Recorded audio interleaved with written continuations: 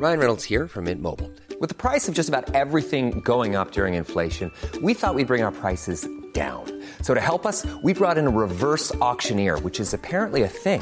Mint Mobile Unlimited Premium Wireless. How to get 30, 30, bit to get 30, bit to get 20, 20, 20, bit to get 20, 20, bit to get 15, 15, 15, 15, just $15 a month? Sold! Give it a try at mintmobile.com/switch. $45 up front for 3 months plus taxes and fees. Promo rate for new customers for limited time. Unlimited more than 40 gigabytes per month. Slows full terms at mintmobile.com.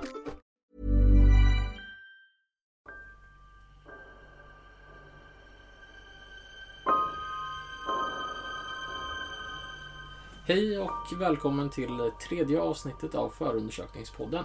Idag ska vi prata om mordet på 17-åriga Tony Lysandrides på T-centralen.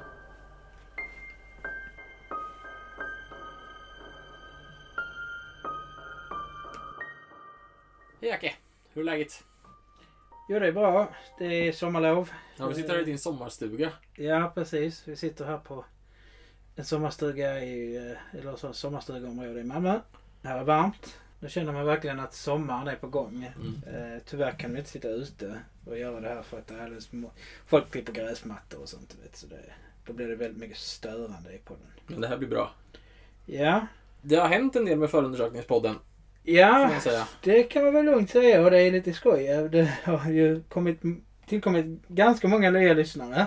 Det har varit jätteroligt. Jag tror att men det har ju fullständigt exploderat efter att vi pratade om nyårsmordet nu senast. Det är väldigt många som lyssnar. Det är jättekul. Ja, och det är intressant. Det här Vilma-fallet som var avsnitt 1 är det ju nästan över 1500 personer som har lyssnat på nu. Och det trodde vi väl aldrig när vi började. Absolut inte. Det här har ju också gjort att vi har förstått att det kanske kan finnas folk som vill komma i kontakt med oss på något sätt. Ja, precis. Så du har gjort en insats. Ja, nu finns vi på samtliga sociala medier. Där man kan använda ÅAÖ, vilket bara är Facebook. Så finns vi under namnet Förundersökningspodden. På Instagram heter vi FUP-podden med 2P. Och om man vill komma i kontakt med oss så skickar man ett mail till oss på Gmail på fuppodden@gmail.com. Och det får man gärna göra. Ja, absolut. Det har varit jättekul att höra vad folk tycker om podden. Om de har några tankar kring vad vi kan göra bättre. Vi är ju fortfarande sjukt gröna på det här. Ja, absolut. Och vad vi gör bra som vi ska tänka på också. Och sen också tänker jag att om man har ett tips på kanske så här. Det här är ett åtal som skulle komma. Eller som kanske är på väg. Som jag skulle vilja att ni tar upp. Så får man gärna skicka det till oss. Ska vi prata om dagens fall? Ja. Det är ju ett mord som inträffade på T-centralen i Stockholm, alltså tunnelbanecentralen. Så ska vi berätta lite om vad som hände på perrong 3 den 25 februari i år. Ja, det kan vi göra. Händelseförloppet kommer fram i förundersökningen. Men det som händer är att polisen tillkallas till T-centralen för att man har påbörjat hjärt-lungräddning på en kille som sägs vara knivhuggen. Precis. Och då skickar man polis och ambulans och allting. Och SOS-samtalet börjar med en kvinna som pratar med SOS-operatören som är sjuksköterska. Som är på väg hem. De har hittat Tony Lysandrides som är knivhuggen uppe i magtrakten, bröstet. Och han har tagit sig upp via en rulltrappa, ligger utanför spärrarna och han har en kompis med sig som också är svårt skärrad. Precis. Det här filmas ju såklart eftersom allting nere i tunnelbanan filmas av övervakningskameror. Så ganska snabbt får ju polisen koll på att det finns vissa personer som man är ute efter. Man ser på de här övervakningskamerorna att det är 2 personer. Det är Tony och hans kompis som vi kallar för Amar. Och så ser man också att det finns ett gäng som är 5 personer som kommer upp på perrong 3 och stöter ihop med Tony och hans vän. Och det urartar till ett bråk och det slutar med att det här gänget på 5 personer hoppar på en tunnelbanevagn och åker därifrån. Ja, precis. Och det är väl kanske efter de har hoppat på den här tunnelbanevagnen som kompisen till Tony då förstår allvaret. Ja. Det går ju ut ett larm. Jag tyckte det var så intressant att läsa i förundersökningsprotokollet att det går ut ett larm om att det är en person som är knivhuggen i tunnelbanan. Det kan man väl se att det inte är något ovanligt tyvärr som händer. Det kommer rån och rånförsök och även misshandlar med olika tillhyggen. Men när det blir klart att Tony inte klarar sig, han dödförklaras 22:25 på Karolinska universitetssjukhuset. Det är ungefär en timme efter att det har hänt. Då blir det en jäkla fart på polisen. Ja, precis. Polisen skickar ju ut ett gäng patruller i närområdet. Ja, det rör sig om ett 15-tal tror jag till och med som svarar på det här anropet. Som kör i närområdet. För man har ju sett var den här tunnelbanevagnen som de hoppar på går mot. Den går mot Östermalm. Och man ser att de hoppar av på Östermalm också. Så att man skickar ganska snabbt dit jättemycket polispatruller och de liksom skannar av området. Man har ett ganska bra signalement på det här gänget eftersom Tonys kompis Amar har berättat för dem har berättat för polisen att det är 5 personer, ungefär hur de ser ut och sådär. Så man går ju runt och letar efter en grupp 5 personer som har vissa tydliga attribut. De pratar om att en person har håret upp i någon typ av tofs. Jag tror de även beskriver kläder och sådär på dem och ursprung, alltså var de ser ut att komma ifrån och sådär. Ja, precis. Han berättar ju, Tonys kompis berättar ju massa information som polisen kan gå på sen. Och polisen gör ju sitt spaningsarbete och hittar de här personerna, alla 5, på en hamburgerrestaurang som heter Max på Östermalm. Precis, bara några 100 meter från brottsplatsen. Jag tror att det är en tunnelbanestation ifrån. Så då har de gått upp där och sitter och käkar. Och när polispatrullen som har hittat dem börjar rotera lite i området och liksom spanar in dem, så märker man ju att de är jäkligt nervösa. Ja, precis. Det är poliserna som tillfrågas säger ju att man märker på dem att det är någonting som har hänt. Ja. Det är inte så som att om man går ut på stan och äter på Max med sina polare och man inte har gjort någonting så är man inte så spänd. Nej. Så polisen går in och griper de här, alla 5? Ja, de väntar ju på förstärkning och sen så när de är 5 poliser så griper de allihopa på en och samma gång. Ja. Och då börjar själva utredningsarbetet och då ser man på de här övervakningsbilderna att det är 2 personer i det här gänget som är drivande i bråket mot Tony och Amar. Och vi kallar de här 2 personerna för Alex och John. Det är Alex som delar ut knivhugget som dödar Tony. Och det är John som är framme och knuffar på Tony efter att knivhugget har utdelats. Ja, det är ju det som förundersökningen kommer fram till i alla fall. Sen är det är väl det som man kommer trycka på sen i försvaret. Kanske att man inte riktigt vet vem det är som har gjort vad eller i åtalet att man säger att det är den som har gjort vad. Men det kommer vi komma till lite längre fram. Vad kan vi säga om de här personerna då? Om vi börjar med Tony som dog. Ja, vad kan man säga? De är alla ganska unga. De är ju i åldern från 15 till den äldsta är väl nyss fyllda 18 tror jag. Precis. Tony är 17 år. Precis. Han blir bragd om livet. Det framkommer i förundersökningsprotokollet att han har en dold funktionsnedsättning. Han är godkänd för LSS-vård till och med. Så att det är någon typ av funktionsnedsättning där. Hans mamma säger i något förhör att när hon ska beskriva sin son så säger hon att han var lättlurad, lättmanipulerad och godtrogen. Sen så har vi ju då Amar, Tonys vän. Ja, det kommer fram i förundersökningen att han kanske inte är, vad ska man säga, alltså, han har varit i utredningar tidigare, så kan man säga. Han är 15 år gammal bara. Ja, han är 15 år gammal och har tidigare varit i utredningar gällande olika småbrott egentligen. Men det är, alltså om man säger så här, alla de här killarna som är med i den här förundersökningen kommer från ganska alltså socialt utsatta områden kan man säga. Amars mamma säger ju själv i förhör att hon tror att han säljer droger. Ja, precis. Och jag tänkte också en sak som är genomgående i utredningen som visas är att nästan alla av de här killarna har ganska frånvarande fäder. Ja, precis. Så det är en del pappor som Tonys pappa förhörs, Amars pappa förhörs och det framgår väl ganska tydligt att de inte har någon större koll på varken deras söners umgängen eller förehavanden. Nej, någons förälder bor ju inte ens i Sverige. Han bor väl i Spanien någonstans. Ja. Och lite sådana grejer. Om vi pratar om Alex då, gärningsmannen. Den misstänkte gärningsmannen. Han är 17 år gammal. Mm. Han är en 17 år gammal grabb som har ganska mycket diagnoser faktiskt. Hans mamma är också förhörd. Precis. Och hon berättar att Alex har en typ av autism. Han har dyslexi och ADD. Han började utredas utav BUP redan när han var 11-12 år. Precis. Det säger hon på sidan 548 i förundersökningsprotokollet. Så frågar förhörsledaren om hon kan berätta vad han har för diagnoser. Så säger hon att han har atypisk autism, ADD, dyslexi och en till som jag inte kommer ihåg.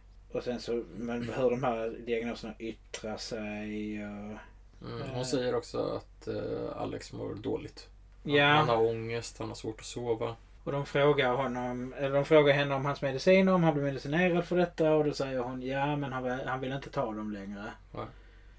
Och det berättar Alex för sen i förhör med polisen att när de frågar honom varför han inte tar sina mediciner längre så säger han att han mår dåligt av dem och sen så visar han att han skakar. Och så säger han ja, det är de här medicinerna som gör att det blir så här och att de innehåller amfetamin så därför vill jag inte ta dem. Sen så sist har vi John då, som vi kallar honom. Det är Alex kompis. Han är också med i det här bråket och är framme och knuffar på Tony. Han är äldst. Han är 18 år gammal. Så han är inte speciellt gammal han heller. Nej, det är han inte. Hans föräldrar är inte hörda. Nej, hans föräldrar är faktiskt inte hörda. Och det är för att han är vuxen. Precis. Så man vet inte lika mycket om honom mer än vad han berättar själv. Och det kan man ju alltid ta med en nypa salt. Men det framgår ju att han inte bryr sig så mycket om skolan. Han har ingen direkt fast punkt. Han sover lite vart som helst. Berättar han. Han har en flickvän. Så. Alltså han säger ju inte jättemycket egentligen. Mer än att han har varit där. Att han går emellan. För att han ska stoppa det här bråket. Och det ser man ju på filmen att han är framme och puttar på honom. Anledningen till varför jag tycker att det är intressant att prata om John i den här podden också. Han är inte misstänkt för någonting. Det är bara Alex som åtalas för det här mordet ska sägas. Precis. Så John är inte misstänkt. Men anledningen till att han är intressant att prata om i podden är för att polisen hittar en koppling mellan John och Tony. Ja precis, de hittar en koppling mellan John och Tony och kopplingen är att John har varit tillsammans en gång i tiden med Tonys nuvarande tjej. Precis. Eller om de är nuvarande eller inte, det framkommer inte riktigt. Det verkar som att de har gjort slut och sen har de blivit ihop igen och sen så har det varit så. Alltså det verkar inte varit som att det är en jättestadig relation. Vi kan kalla Tonys flickvän för Hanna. Hon hörs också. Hon blir förhörd. Och hon berättar att hon har haft en affär mer eller mindre med John. Ja. Och att John har spridit en film på henne. De berättar inte så noga vad det är för typ av filmer. Mellan raderna kan man ju läsa sig till att det rör sig om någon form av sexfilm. Ja, som han har spridit. Så här hittar man ju egentligen, här hittar ju polisen ett möjligt motiv. Det är därför det är intressant. För att innan det här bråket så har både Amar, Alex och John berättat att de står och tittar på varandra. Jag tror att Amar beskriver det hela som en stare down. Ja, precis. Och att det finns en spänning här. De säger att de inte känner varandra. sedan tidigare. Men John blir förhörd om den här relationen. Han säger ju att han vet vem Tony är. Ja. Även om han inte känner igen honom till utseendet. Säger han. Precis. Och det berättar han för att, alltså när de frågar om de har träffats så säger han nej, vi har inte träffats, men jag har sett på Snapchat vem han är, för att han har ju då sett på det här Hannas Snapchat om att hon har väl lagt ut några bilder på när de har väl legat och gullat eller någonting. Mm.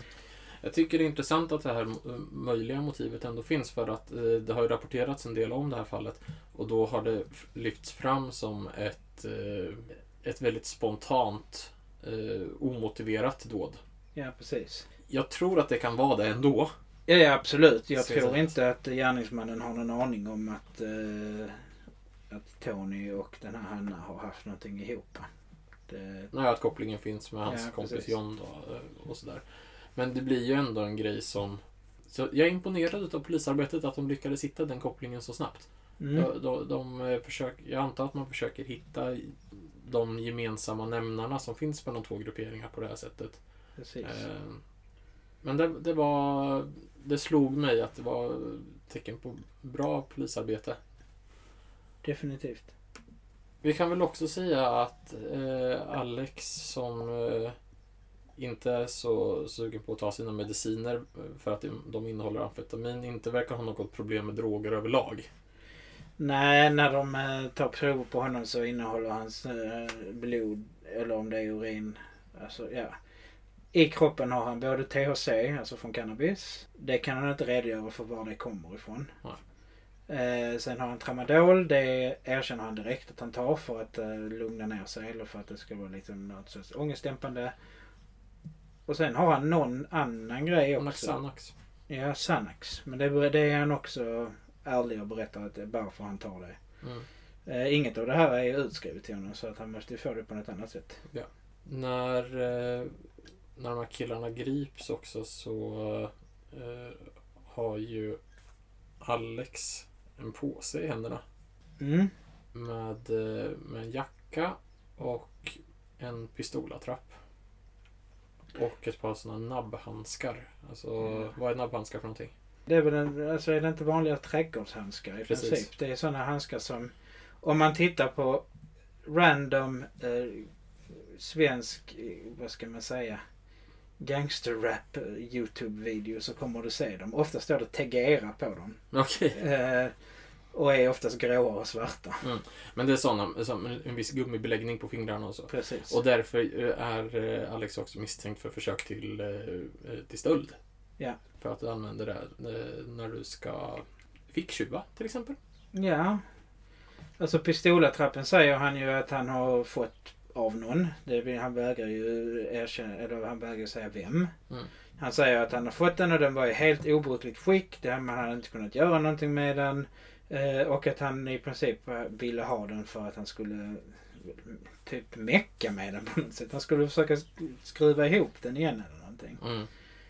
I den här jackan som de hittar i den här påsen, förutom då den här pistolattrappen, hittar de också kokain.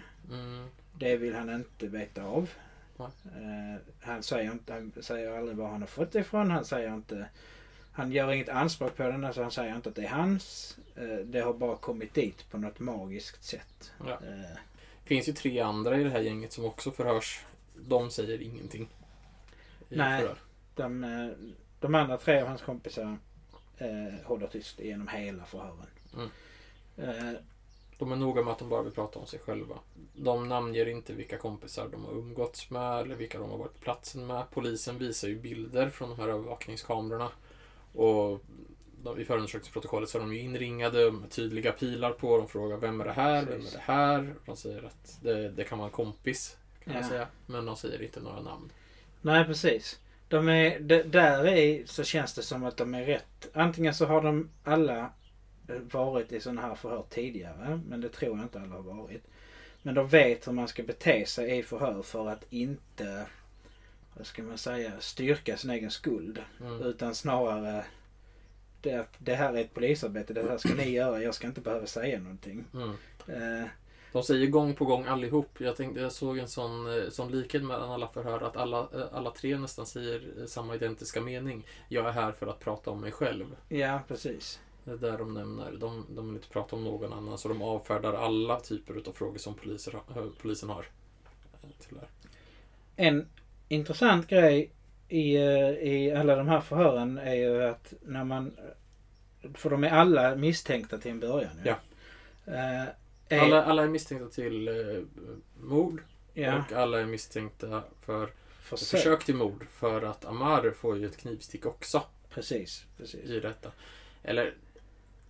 Han får ett knivstick. Det blir en liten prick på hans högersida på överkroppen.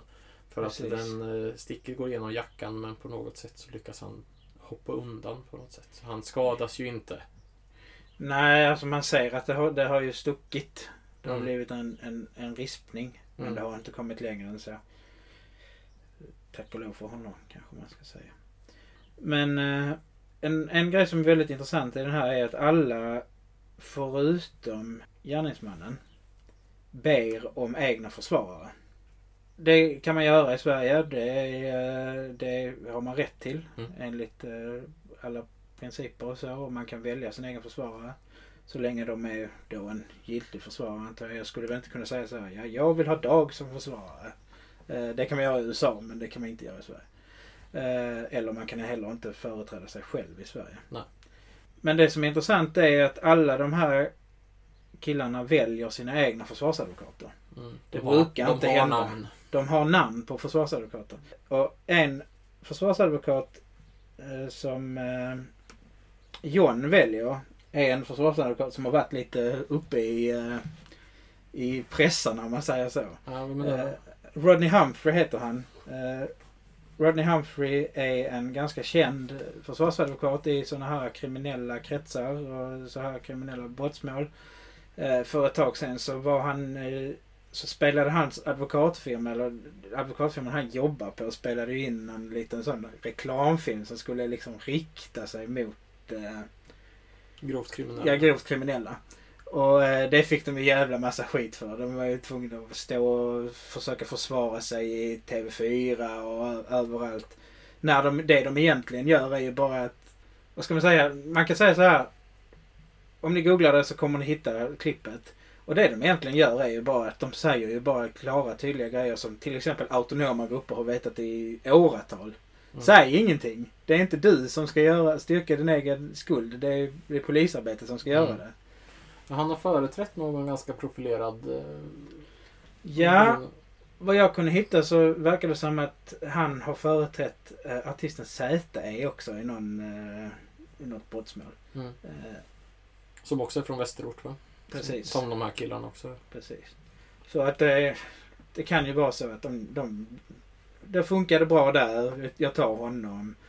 Men det känns som att det är så klart och tydligt att de här grabbarna, förutom gärningsmannen, vet att okej, om jag blir haffad så ska jag ha den här försvarsadvokaten. Och det är inte, de andra är olika försvarsadvokater från Södertälje och sånt, men alla gemensamt har att de har med kriminella brottsmål att göra. Du reagerade på en annan grej när det kommer till försvarsadvokaterna också, vet jag.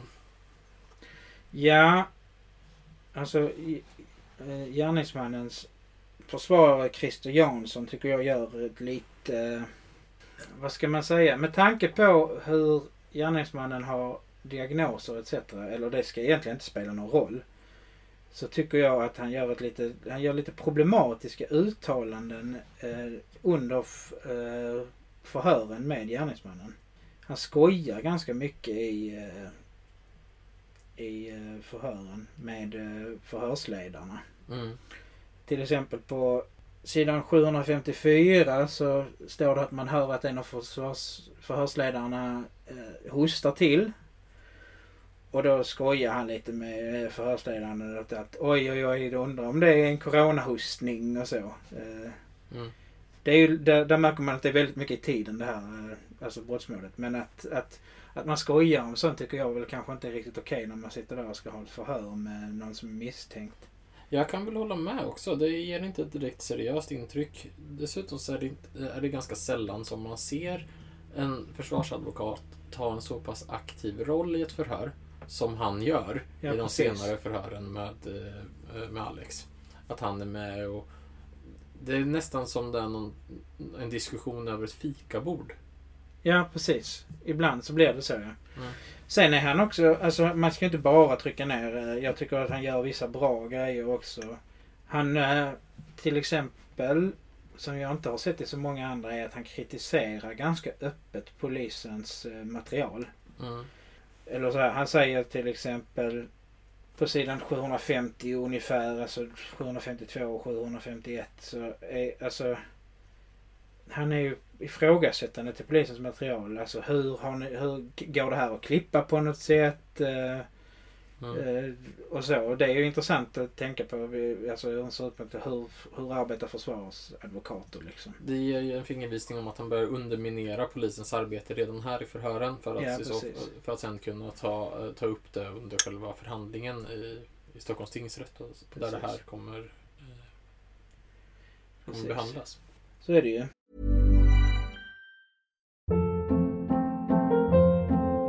Hold up. What was that? Boring. No flavor. That was as bad as those leftovers you ate all week. Keke Palmer here, and it's time to say hello to something fresh and guilt-free. Hello Fresh. Jazz up dinner with pecan-crusted chicken or garlic butter shrimp scampi. Now that's music to my mouth. Hello Fresh. Let's get this dinner party started. Discover all the delicious possibilities at hellofresh.com.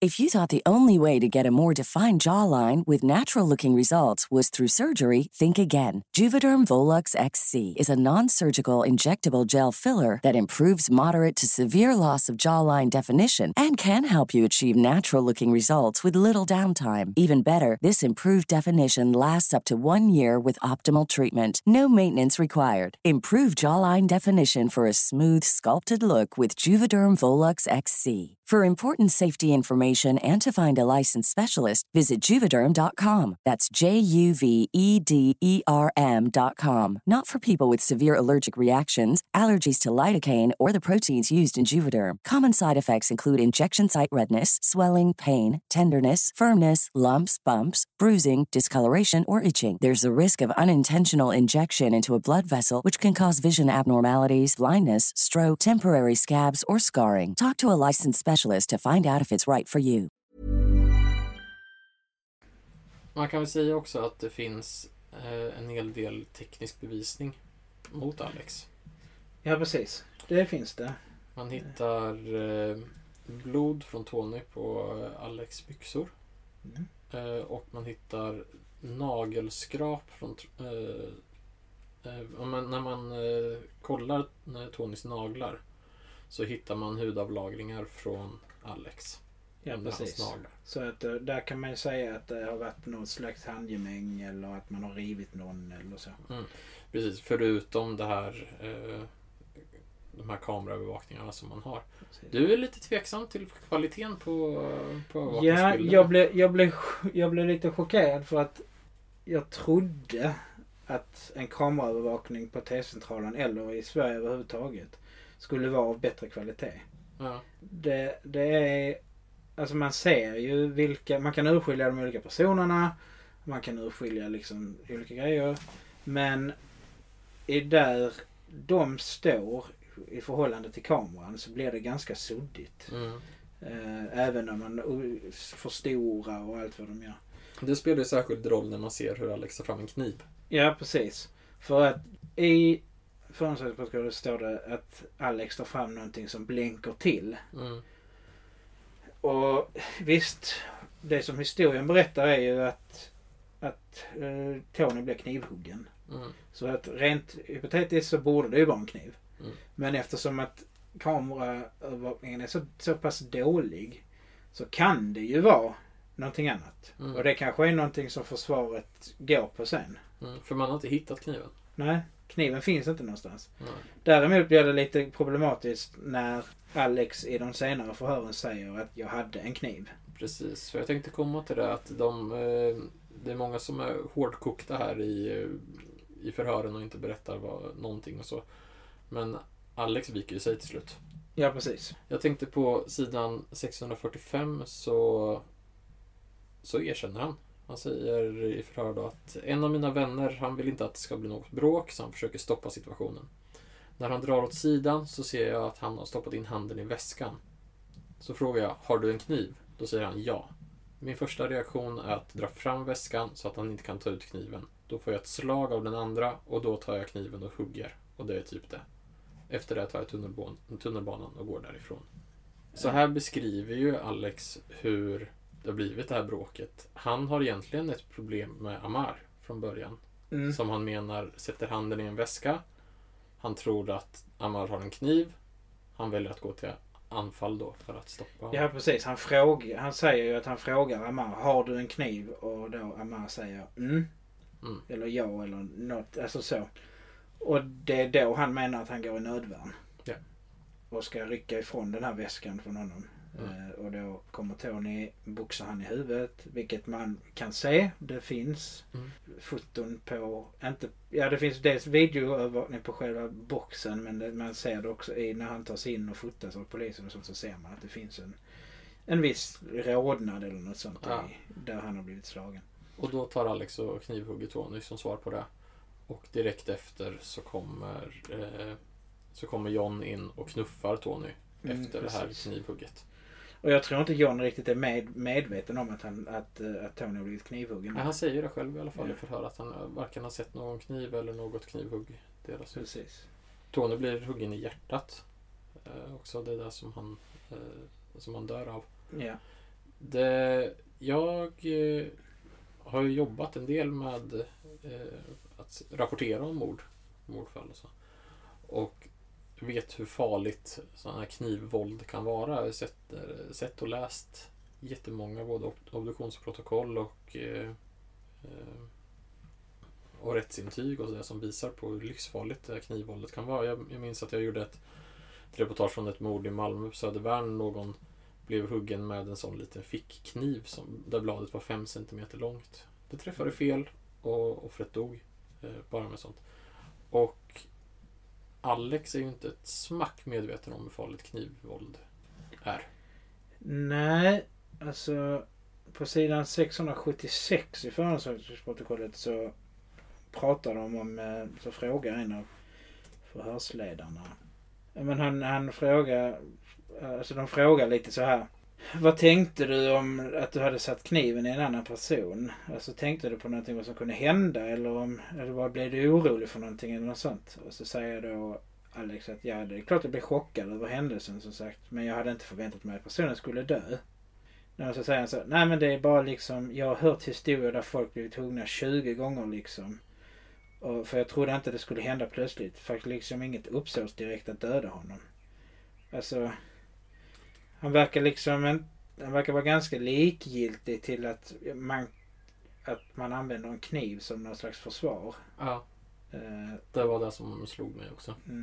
Att han menar att han har sett eller hört historier där folk har blivit knivhuggna många gånger och klarat sig. Han ser ju inte det här som ett dödligt vapen. Han ser det som någon form av knytnävsslagsmål nästan. Ja, absolut. Och det är ju den här kniven som den är jättestort intresse, men den har man inte hittat. Nej, han kan inte säga vad han har gjort av den. Han gör ett vagt han säger något vagt om att när han kommer till Östermalm och han lämnar de andra. För det är också lite intressant. De går 2 skilda vägar och sen så ses de igen och det är där polisen påstår att alltså han och hans kompisar det är där de påstår att han har bytt jacka och sånt. Som man har sen i påsen. Ja, precis. Men och där säger han att när han springer före dem när de kommer till Östermalm så tittar han på kniven men han ser inget blod eller något sånt. Och sen efter det så kan han inte redogöra för vad han har gjort av kniven. Nej. Polisen har letat i brunnar. De har kollat de har försökt kartlägga den här promenaden eller springturen. Precis. Som Alex har tagit från tunnelbanestationen till Max, hamburgerrestaurangen. De har inte hittat någonting. Nej. Och de har ju också gått med, vad jag förstod det som, med vapenhund för att kolla om de har kunnat hitta någonting längs med den här vägen. Men det har de inte gjort. Nej. Så frågan är, var har kniven tagit vägen? Det är ett mysterium som nog kommer att återkomma i hela den här utredningen. Och i hela domstolsprocessen också, tror jag. Mm. I övrigt säger ju Alex att han har väldigt svårt att minnas hela den här händelsen. Hans mamma berättar i förhör att han har problem att komma ihåg saker. Ja, precis. Att det är en del av hans diagnos. Och det är det han yrkar ju på det, för att en grej som polisen ifrågasätter John för också är att på Max övervakningskameror ser man att John ger Alex pengar. Mm. Och det är väl, om man läser lite mellan raderna så kanske polisen skulle se om man kan liksom styrka det som att, men du vet, med den här flickvännen och någonting, som att då John skulle ha gett Alex pengar för att utföra det här på något sätt. Ja. Men Alex säger ju hela tiden att nej, han har bara hållit mina pengar för att jag kan inte göra av dem själv, eller jag vet inte, jag tappar dem eller så, och så har jag fått tillbaka dem när vi kommer till Max. Och allt som allt så finns ju inget motiv som någon nämner. Nej, absolut. Det har bara blivit ett bråk. Alex har inte förstått allvaret i att hugga någon med kniv. Tony har dött till följd av det här, den här arrogansen gentemot knivvåld som Alex uppvisar. Precis. Alltså de frågar Alex ganska mycket. En grej som jag tyckte var lite intressant i hans förhör är ju att på sidan 763 så berättar Alex, alltså de frågar lite om knivvåld och allt möjligt, och så säger han så här: om ni inte märkte så är det ju ett skitland med en extremt aggressiv kultur som vi är i, typ. Det tyckte jag var lite intressant, att han är ändå medveten om den här aggressiva kulturen och allt sånt, men han gör ändå det han gör. Mm. Alltså det är lite så här, bidrar han inte själv till just det han nämner. Han är en del i det också. Ja, precis. Men jag tycker att det är, alltså, och han säger ju hela tiden att han minns ingenting på grund av att det är Xanax och Tramadol och så. Han uppger att det är myrornas krig i huvudet efter dådet.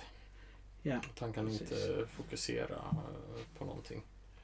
Och han ska bara ta sig därifrån.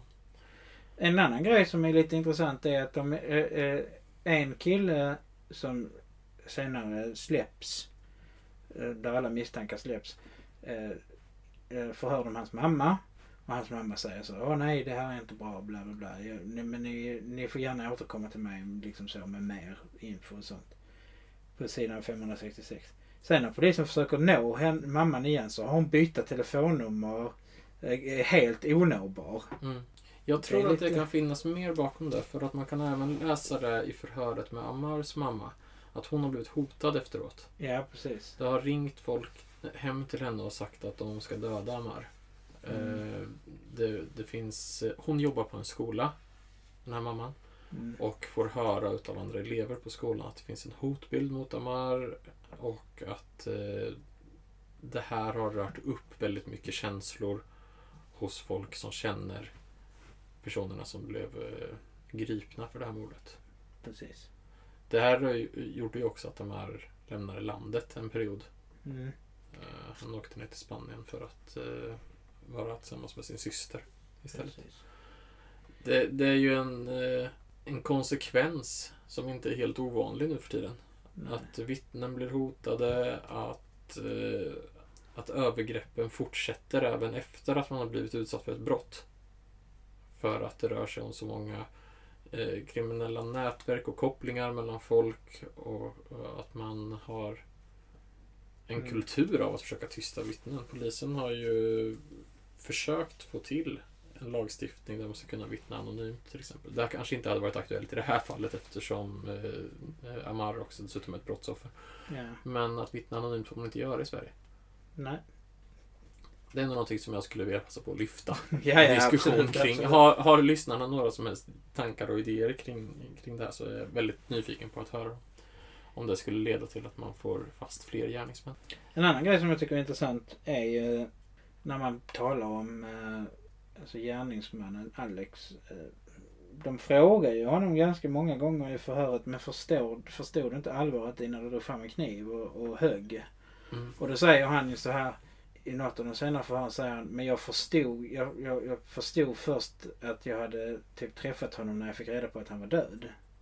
Alltså frågar de så här: men känner du inte när du träffar mig till kniven? Och då säger han att han påstår att han inte känner det och att det inte kändes någonting. Och då säger, och där går hans försvarsadvokat in ganska starkt på att liksom försöka styrka på att man kanske inte känner någonting om man knivhugger någon. Att man känner det inte i själva kniven. Alltså på sidan 814 snackar de om motstånd när man sticker en kniv i någonting. Så säger då advokaten, alltså sticker man en kniv i hjärtat så finns det ju inget som tar emot det egentligen. Alltså hjärtat är ju ihåligt, säger han. Och sen så alltså det är mer bara någon slags spekulation för advokaten. Advokaten vet ju inte hur det är att sticka någon i hjärtat. Nej. Och sen så säger han liksom så här, alltså där går liksom advokaten in och börjar göra sitt, alltså försvarsadvokaten börjar göra sitt försvarsarbete redan då liksom. Att man säger, de liksom diskuterar hur det känns om man sticker en kniv i någon. Och om han då skulle kunna liksom, alltså om det skulle vara så som han säger, jag visste inte om alltså för att det är väl lite det de försöker trycka, alltså polisen försöker liksom luska ut också. Fattar du vad det var du hade gjort när du hoppade på tunnelbanan och stack? Liksom. Eller det bara hände i stridens hetta. För att det de menar på att kan man ha så, kan man bry sig så lite som att man vet att man har knivhuggit någon och de har typ så och sen bara sticka därifrån. Man kan väl också säga att Alex kanske inte är supertillförlitlig. Dels för att han talar i egen sak som är misstänkt. Dels för att han är kraftigt påverkad utav olika narkotiska preparat i samband med det här. Vad tror du att det blir för straff för det här? Att han ska dömas för mord tror jag inte. För att i lagstiftningen så är det väl så här att om man ska dömas för mord så måste det ha funnits någon slags uppsåt. Jag tror inte uppsåtet med att den här flickvännen, alltså nej, det är alldeles för löst. Alltså hade det varit John som hade stuckit, då hade vi nog kanske snackat om en annan historia här. Då hade man nog tryckt mycket, mycket hårdare på det här. Ja. Det håller jag med om. Jag tror det blir dråp. Alltså han är, jag tror att mycket av diagnoserna och sånt kommer att tala för att han inte riktigt visste vad det var han gjorde. Jag tror också att det kommer landa i en dråpdom. Alternativet skulle ju vara att det går ner ytterligare ett snäpp och det handlar om någon form av grovt vållande till annans död. Men jag har svårt att se det eftersom man dels använder kniv och dels springer från platsen. Man handlar liksom rationellt efter det här då, att det är ett bråk och sådär. Ett grovt vållande till annans död känns mer som man knuffar någon som landar så illa så att han dör. Ja, och så. Här rör det ju sig om grovt våld och alldeles oavsett om det finns ett motiv eller inte. Så ja, jag tror också dråp. Sen påföljdsmässigt så är det ju så att han är 17 år vid brottstillfället så han kommer inte dömas till fängelse. Han kommer få 1 års ungdomsvård. Ja. Men han kommer också vara märkt för livet om man säger så. Absolut. Det ska sägas att han mår väldigt dåligt i förhören också. Ja, absolut. Han bryter ihop och gråter. Ja, det märks ganska tydligt i förhören att han har ju en extrem ångest över det här. Att han det är inte en som oftast, eller ibland så målar pressen upp det som att det här skulle vara helt kallblodigt mord typ. Det oprovocerade våldet som bara kan precis. Som bara kan hända där. För att det går runt psykopater och inte bryr sig om någon. Precis. Det här är ett gäng olyckliga omständigheter som resulterar i att en ung person dör. Ja. Och de här olyckliga omständigheterna består dels av att de här stöter ihop med varandra, att bråket urartar, att man är arrogant inför faktumet att en kniv kan döda någon. Och såklart att kniven träffar där den gör. Han har ju inte liksom siktat in sig. Det är ett tumult, han sticker. Den träffar i hjärtat. Och Tony Lysandrides avlider till följd av det. Ja. Och det är så jävla hemskt. Alltså det är fruktansvärt att såna här grejer händer och att det oftast händer med folk som är så unga. Med det tänkte jag att vi skulle avsluta dagens avsnitt. Ja, vi tackar så mycket såklart. Jag hoppas att det är många som vill lyssna och ge sina tankar kring detta. Man får jättegärna ge en recension av podden. Du har lite bättre koll på hur sånt funkar. Ja, man kan recensera podden. Man kan skriva kommentarer på både Podbean och på iTunes. Och jag vet inte om man kan göra på Acast. Men man kan också gärna höra av sig med feedback. Alltså både på Facebook. Där har vi faktiskt haft folk som har gjort. Det har varit jättebra. Ja, men tips om olika årtal som man skulle kunna ta upp. Absolut. Frågor om det är någonting som har varit liksom oklart. Eller bara glada heja till rop. Ja, precis. Tack så jättemycket för att ni har lyssnat. Tack.